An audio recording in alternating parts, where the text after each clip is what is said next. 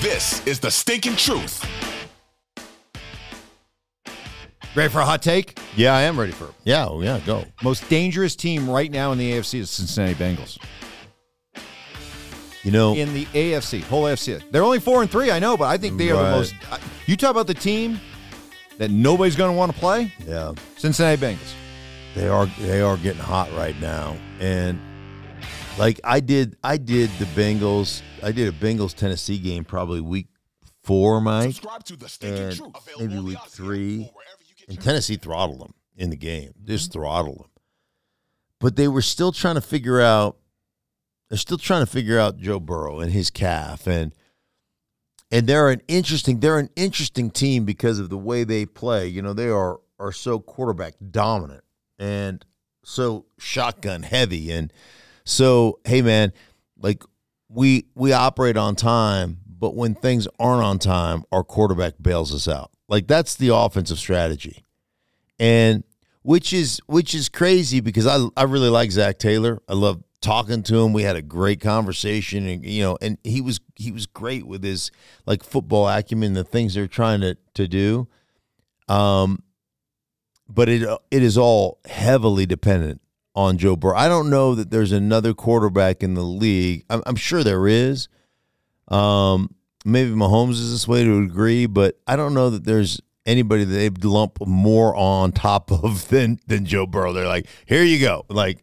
Take it over and go find a way for us to win. And like normally he's able to do that. And now that his calf is to a point where he can escape and he can get away from trouble and he can extend plays and he can do all those things.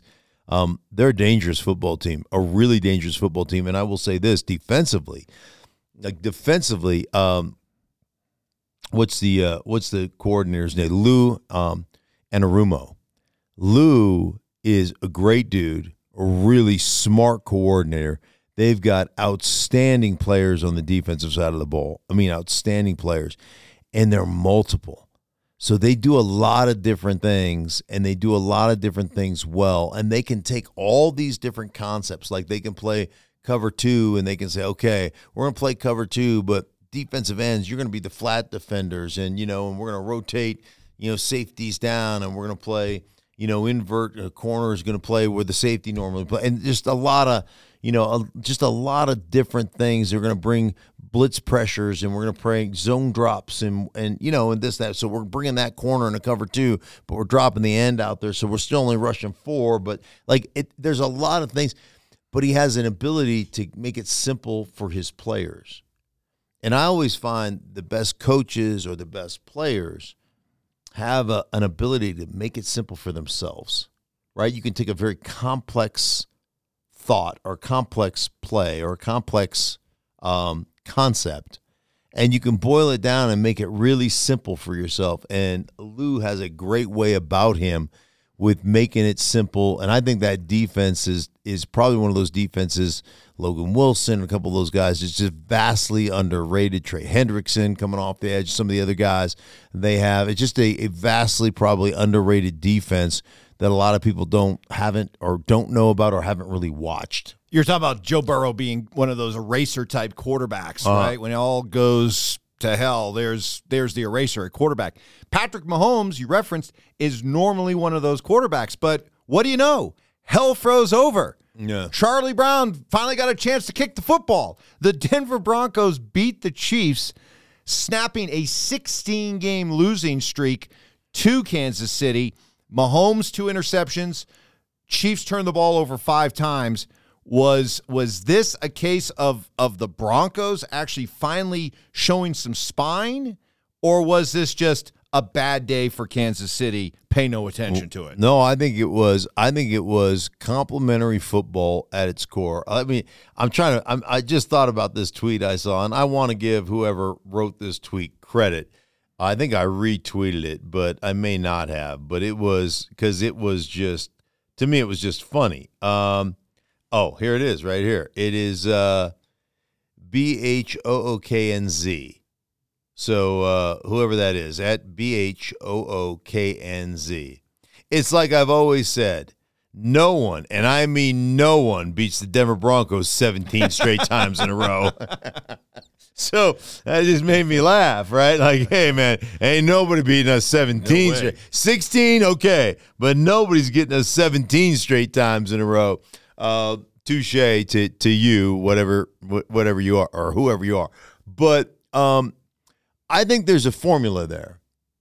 And I thought defensively they played exceptionally well. And it's funny because just a few weeks ago we were like, fire everybody. I was ready to fire everybody. Yes, everybody. Like strip it down to the studs. Right, fire everybody. They gave up 70 to the Miami Dolphins. And yet here you are holding the Kansas City Chiefs to 9 without a touchdown. I mean, absolutely unbelievable. Flying around on defense, and they've made some defensive changes. They've changed the cornerback. They've changed the nickelback. They've changed some defensive rush guys, some edge present guys. They got Browning back from injury. He's a starter now. So they've changed some guys, the way they're playing their scheme a little bit, and they're flying around, they're making plays. And then against Kansas City, they basically took the ball out of their quarterback's hand, which, you're paying a guy, how much money are you paying him? $230 million? And you're saying, hey, we're only going to let you throw it 19 times? They ran it 40 times. And their starting running back in Williams had 27 carries, but he only averaged 3.1 yards per carry. But I've always said this, and I'm big on this. Attempts are important. Attempts are more important than yards per carry to me. What it does for you in the play action game, what it does for you to wear a defense out, what it does from you from setting a tone of physicality and doing all that stuff, and what that does for your defense, the complementary nature of football. You pound people like that, you possess, you get first downs. One thing on the other sideline, as an offensive coordinator, head coach Andy Reid, you start counting possessions in the second quarter. You're like, oh, shoot. Like, first quarter, we had one possession. And now you're going, well, like, this game may get squeezed from a normal 11, 12 possession game down to a 7 possession game. So now how are we going to score? So you change, from a play calling standpoint, it starts messing with your mind, right? Like, now I gotta score every time. So now you get out of balance while they're just pummeling you. You're out of balance, and you're out of your normal play calling sequences. And so that's one of those things that will happen to you in a situation like this. So the Broncos basically say, hey, man, we're going to take our defense off the field. We're going to give you guys an opportunity to make your adjustments, to get your rest so that you can play at a high level, and we're just going to grind it out over here, only letting our quarterback throw it 19 times, Mike. And they had about almost a 10-minute time of possession. Like, that matters. That stuff matters. And there's a formula coming out of Dove Valley, coming out of the Broncos facility. Now, what about Kansas City? A lot of built-in reasons or excuses that you could use for the way they played. They had just beaten the Broncos 2 weeks ago. Right. Maybe the motivation isn't the same, a team that you dominated 16 straight times. Mahomes has the flu. You're going over to Germany next week to play Tyreek Hill and the Dolphins. Heck, even right down to Taylor Swift wasn't at the game, and Travis Kelce's numbers drop in half when she's not at the games. I know, but the numbers don't lie.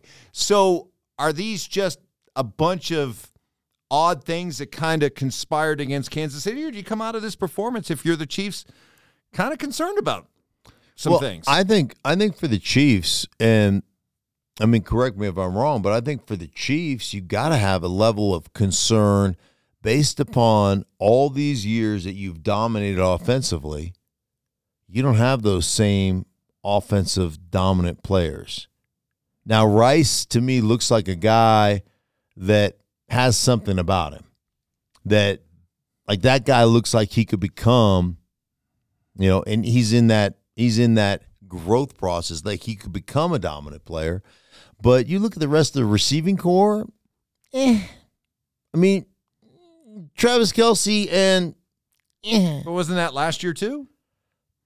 Yeah, well, you had Juju Smith-Schuster. Juju Smith-Schuster, it just feels, but does it not feel it feels different? Yeah. It feels different. And And ultimately, you look at them right now. I mean, defense has really been leading the charge for the Kansas City Chiefs. And then if Travis Kelce doesn't have one of them 9 receptions, 120-yard type of game with 2 touchdowns, like we call that a Taylor game. A Taylor game? A Swiftie if he didn't have a Swiftie game, no.